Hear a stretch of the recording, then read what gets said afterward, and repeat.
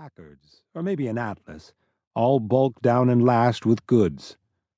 The open cab was shaded by a tarp stretched across a frame supported by metal stanchions welded to the chassis. The gray tarp fluttered madly like some magic carpet. There were two men in the cab, a driver on the right and the other on the left with his boots up on the dash. It was the one beside the driver who first saw this figure walking into the shadowless void of the road far ahead, waving a hat. He pointed. "Now what might that be?" said the driver. The other reached for a carbine and straddled it across his legs. They continued through the heat a long while until they came upon a raggedy, meager-looking fellow whose most prominent features were a huge forehead and tightly boned eyes. The truck slowed, and the men stared with hard vigilance as the fellow in the road called, "Please, stop." As the truck drew close, Rawbone saw how its sides had been built part way up with a protective casing made from thin sheets of metal, and painted in broad letters down the length of that casing on each side of the truck body were the words, "American Parthenon."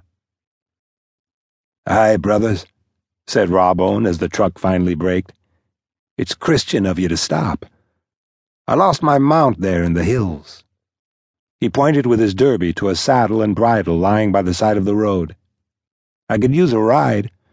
And as for being a bummer," he took from the inside lip of his filthy derby paper money, "I'll pay whatever it's worth to touch down in civilization." The men in the cab glanced at each other, weighing out their reservations. The driver, a heavy, tired-looking fellow, waved him up. Rawbone was perched upon the flatbed right behind the open cab. He was neither a tall man nor powerful. On the contrary, he was lean to the point of gauntness, and his eyes were the color of some coming gale. "So," he said, tapping his knuckles against one of the last crates, "what are you carrying?" "The makings of an ice house to be built in El Paso that was wrongly shipped to Sierra Blanca." From his frayed coat, Rawbone took a flask and opened it. "I'll bet," he said, offering the men a drink, "when you first saw me, you thought I was a breath of trouble." The man beside the driver took the flask and drank. "We had a passing moment." "Brothers," said Rawbone, "I've lived an unchristian life from time to time, for sure. You might say I've sipped at perdition more than once." The driver drank and passed the flask back to Rawbone. "But God has seen fit to whisper a warning." The truck slumped and rose along that pitted road into the haze of the desert, slow and cumbersome, while Rawbone, passing the flask again so the others might drink, listened and watched as his companions commiserated and complained about the coming revolution to the south. How with all that poverty and upheaval, the Mex were now crossing the border in woeful numbers to steal jobs and insinuate themselves into the well-being of a culture that despised them.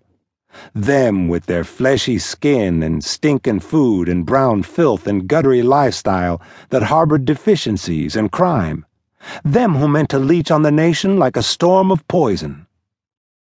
"Well," said the driver to all of this, "God has a long memory."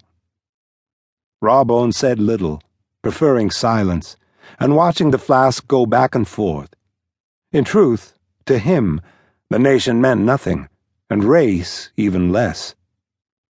He was the specificity of the flesh. All survive and live, and beyond that there was only death. And yet, somewhere within this immoral selfishness, there existed an outlaw place that would not die, no matter how he tried to destroy it. It was like some ancient rune imprinted upon his being, or a half-forgotten melody coming through the darkness. The Mexican woman he'd married and left behind without so much as a word, the child he abandoned with one turn of a phrase. They existed yet in the sentimental mist that murdered him with quiet nightmares. "Stop the truck," said the man beside the driver. "I'm feeling bad." He looked it. There was a pallor to him and a sweat wringing his temples. As the rig braked, he stepped from the cab.